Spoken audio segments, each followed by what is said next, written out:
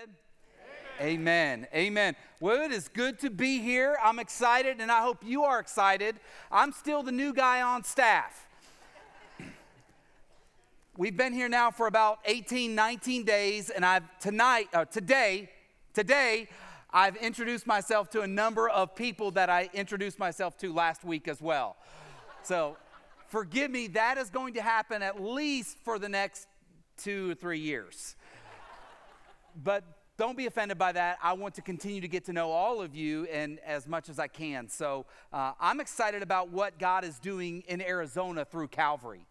So as an outsider, I get to come in and I get to run into people in bashes and run into people at Terribles, which is an awesome name. I get to run into people all over the place and ask them, what do they know about Calvary? And I just hear stories about how God has brought life change through Calvary. That people are being introduced to the name of Jesus, some perhaps for the first time. And that's exciting because that tells me God is using you, not just the church, not just the pastoral staff, but that God is using you to bring the hope of the gospel that we have. Thank you for your faithfulness to God in that. Today, as we continue our series on the Ten Commandments, the sermon series is called Guardrails. And as we focus on the Ten Commandments, what we're looking for is not the negative of God saying, don't do this, don't do that, but it's the affirmation that we have if we stick with the Ten Commandments and we follow them. They are guardrails for our lives. God desires to bless us and to protect us from doing stupid things. And so we follow the Ten Commandments as we have that relationship with God through Jesus Christ. We follow the Ten Commandments as guardrails in our lives. Today we'll be reading from Exodus chapter 20. If you do not have a Bible located at the seat in front of you, in the seat in front of you, under the seat in front of you, there is a Bible. If you would take that Bible, turn to page 72. That's where we'll begin our reading today. Have you ever thought about the power of a name? The power that's in a name when you meet somebody for the first time, and maybe you meet somebody that has a strange or a particular name, it stands out to you. When we were thinking about naming our children, we have 4 daughters. When we were thinking about naming our children, I ran to the middle school brain in the back of my head. What I would do is anytime we would think about a girl's name, I would go ask that middle school boy that lives inside my head, can you make up a rhyme with this name? And if it rhymed with a body part, it was out. And if it rhymed with something that a body could do, it was out. And so I had that very simple rule. For instance, I was, in middle school, I was Joe Schmo, or Joe Blow, or Tojo, or Joe Donahue, Mojo Jojo, Joe the Ho. I was all those things. People could take my name, and Joe just rhymes with lots and lots of silly things. I had it a little easier than my brother. My brother's name was Pat. So he was called Fat Pat, Pat the Cat, Fatty Patty. He was called Peppermint Patty, all those names. So that's why we named my daughters Sophia, Violet, Jessie, and Naomi. Sorry. I knew she had a name. Try to rhyme something weird with those names. You can't do it. So that was a simple guide that I had to help me protect my kids in middle school. Today, as we discuss the third commandment, we'll look at Exodus chapter 27. God says a lot about his name. And we're going to look at Exodus 27. God said to Moses, "You shall not take the name of the Lord your God in vain. For the Lord will not hold him guiltless who takes his name in vain." What does it mean to take the Lord's name in vain? In the Hebrew culture, names communicated and really insinuated nature and character of the individual. To take the name of God in vain is to do or say anything, that would make God appear worthless, as though he had little value. We hear God's name taken in vain all the time, don't we? We know that God's name is taken in vain all the time. We see it if you ever text and you text the word OMG or text the initials OMG. For the most part, that's taking God's name in vain. That's a perfect example of, oh my God. Now, some would say it's oh my gosh. Well, then just say gosh. You don't have to leave the OMG hang out there. Or maybe it's an expression, oh my God, here we go again. You know, my grandmother would say something like that. Oh God, here we go again. Or maybe it's to support a claim. We hear people will say something, they'll make a statement and say, I swear to God it's true. Swear to God it's true. You ever heard that? Okay.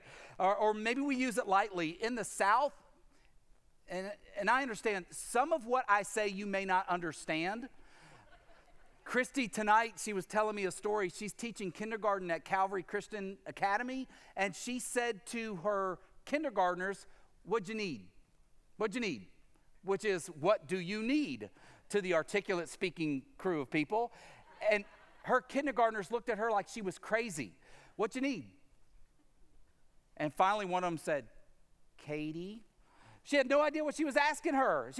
She thought, is she asking me my name? I don't know what she's saying.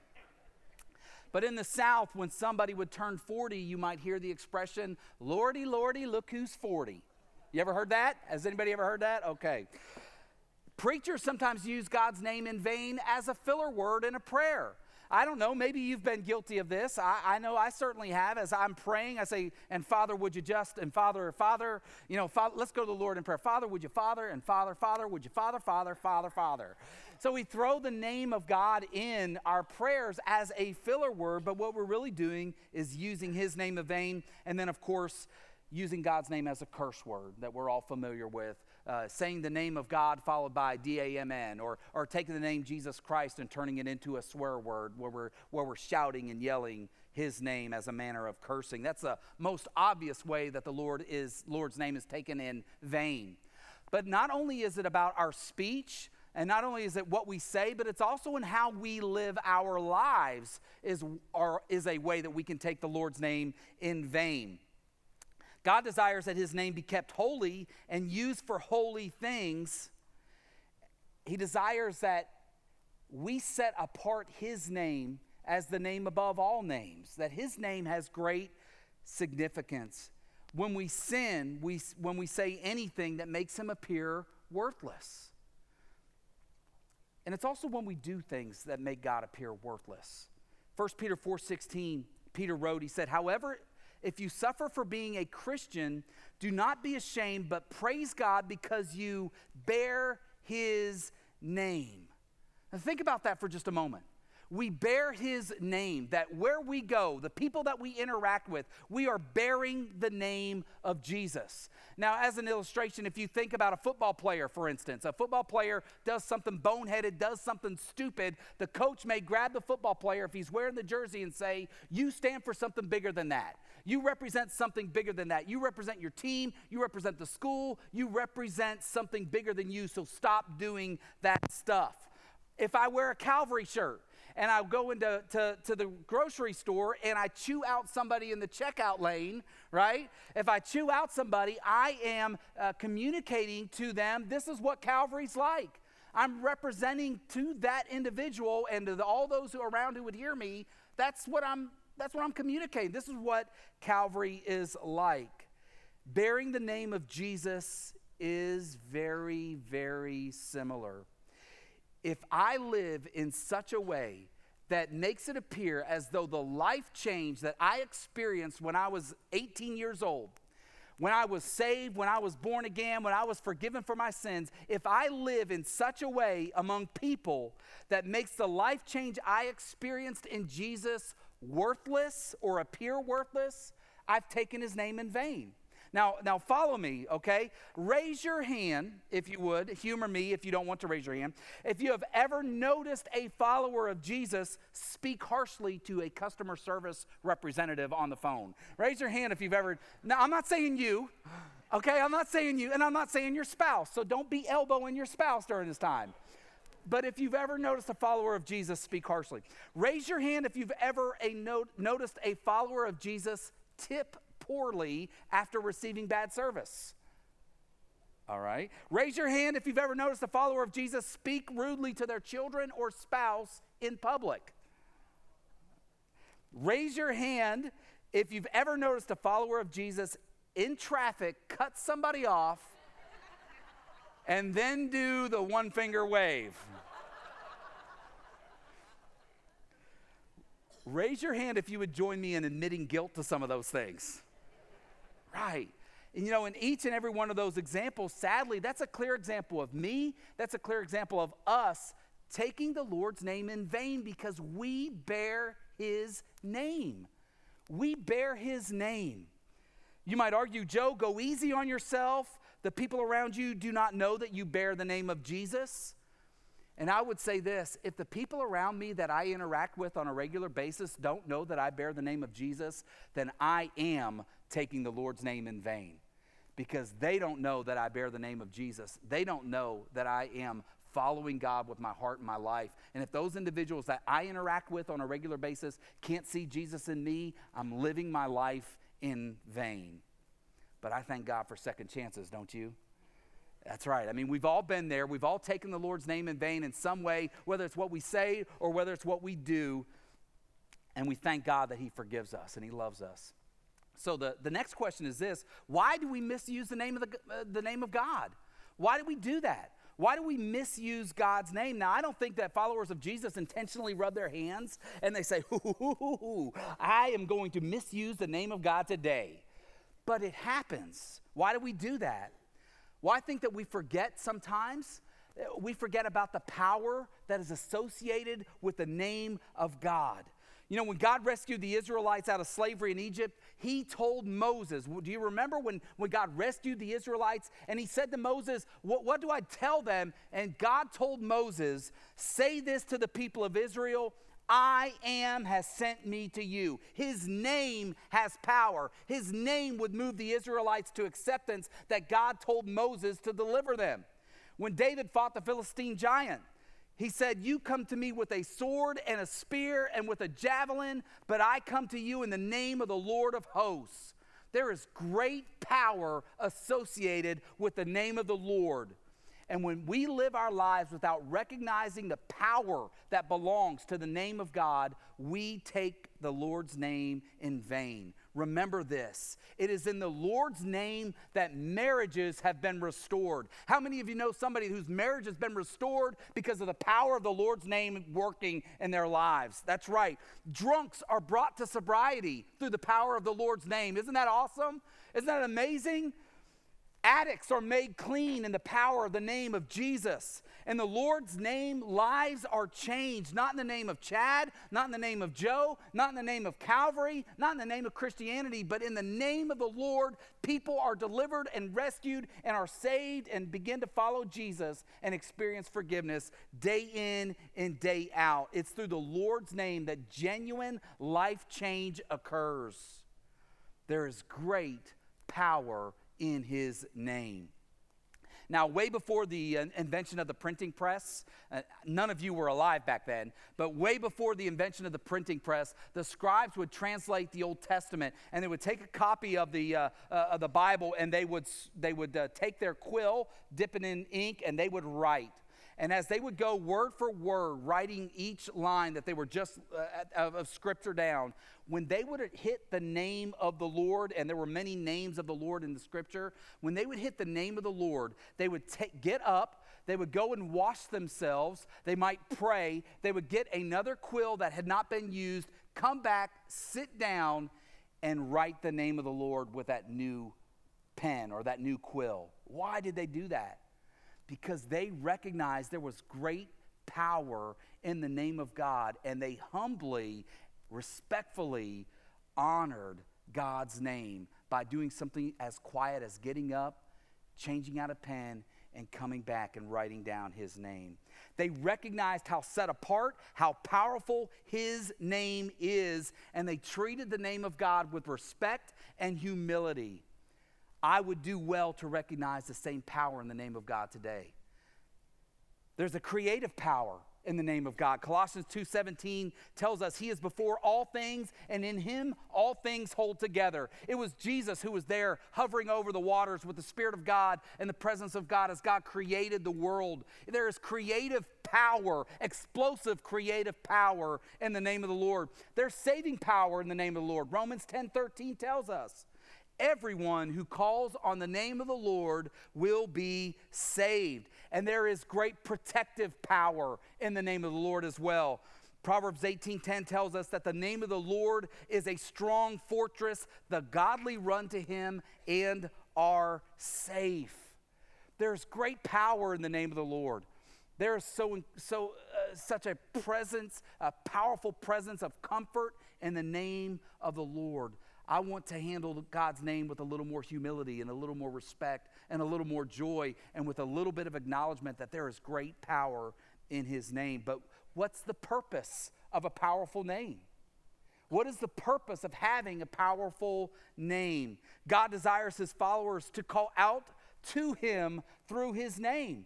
That's why God has given us the name, his name. That's why God is that relational God that wants to be known. He communicates his name to us so we have a name to call him and call out to him. John 16:24, Jesus said this about his name. He said, "You haven't done this before. Ask using my name and you will receive and you will have abundant joy." See, there is great power in the name of Jesus.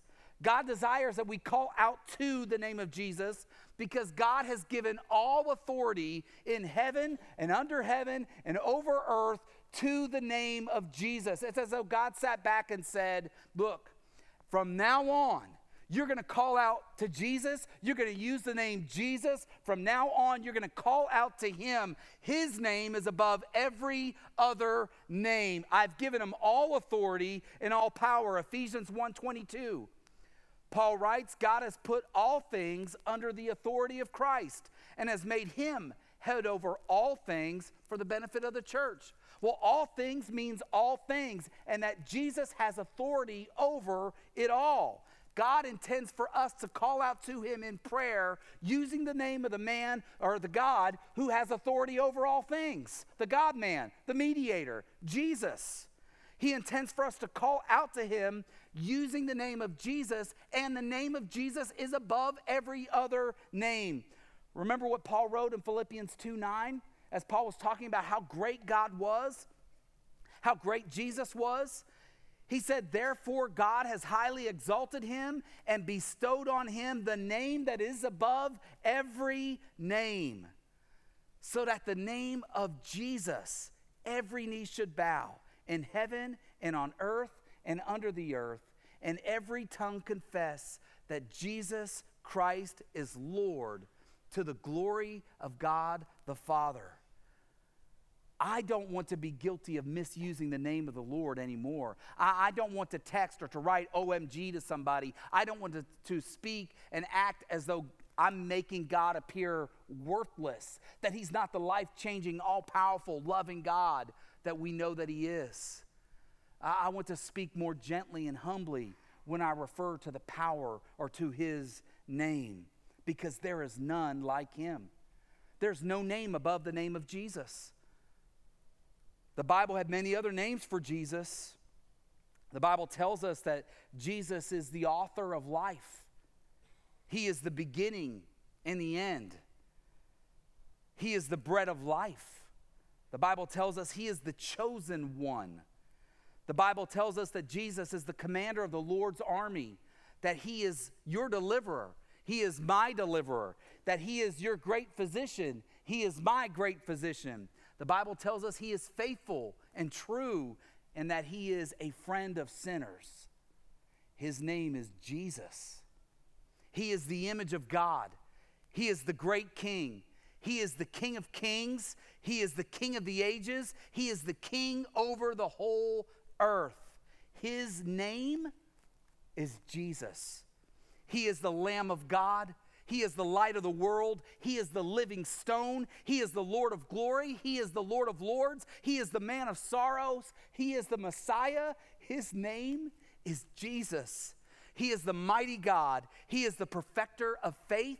He is the Prince of Peace. He is the one who is and was and is to come. He is the eternal God from beginning to end, from before the beginning, infinitely. He is God, and we bear his name of the mighty one, the warrior, the Lord God, King Jesus, and we are in his family. We belong to him, and we bear his name with everything that we do, say, and think. My prayer is that I would adequately and accurately represent Jesus to a lost and dying world that needs hope, that needs to experience joy, that needs to experience life-changing power of the gospel. We bear his name, folks. I want to live like I know that, and I want God's people to live like they love the Lord with all their heart, soul, mind, and strength. Let's pray together.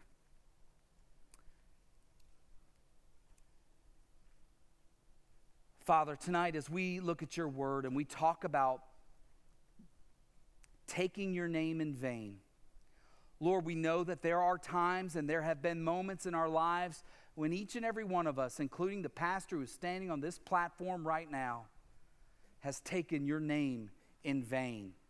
That I haven't worshiped you with all my heart and soul as I ought to. That there have been times that I have used your name as a filler word in prayer without acknowledging the powerful presence and the power that your name can bring.